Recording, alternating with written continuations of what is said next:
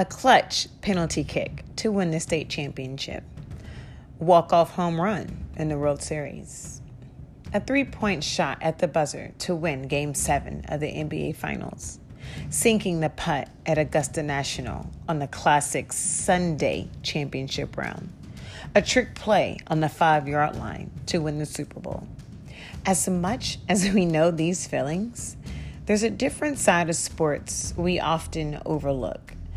On Breeding Champions, I will discuss issues in sports, good and bad, raising kids in the 21st century with sports in mind and the certain challenges that they face. Me growing up in sports. But what can we do to keep kids in sports and have a positive experience?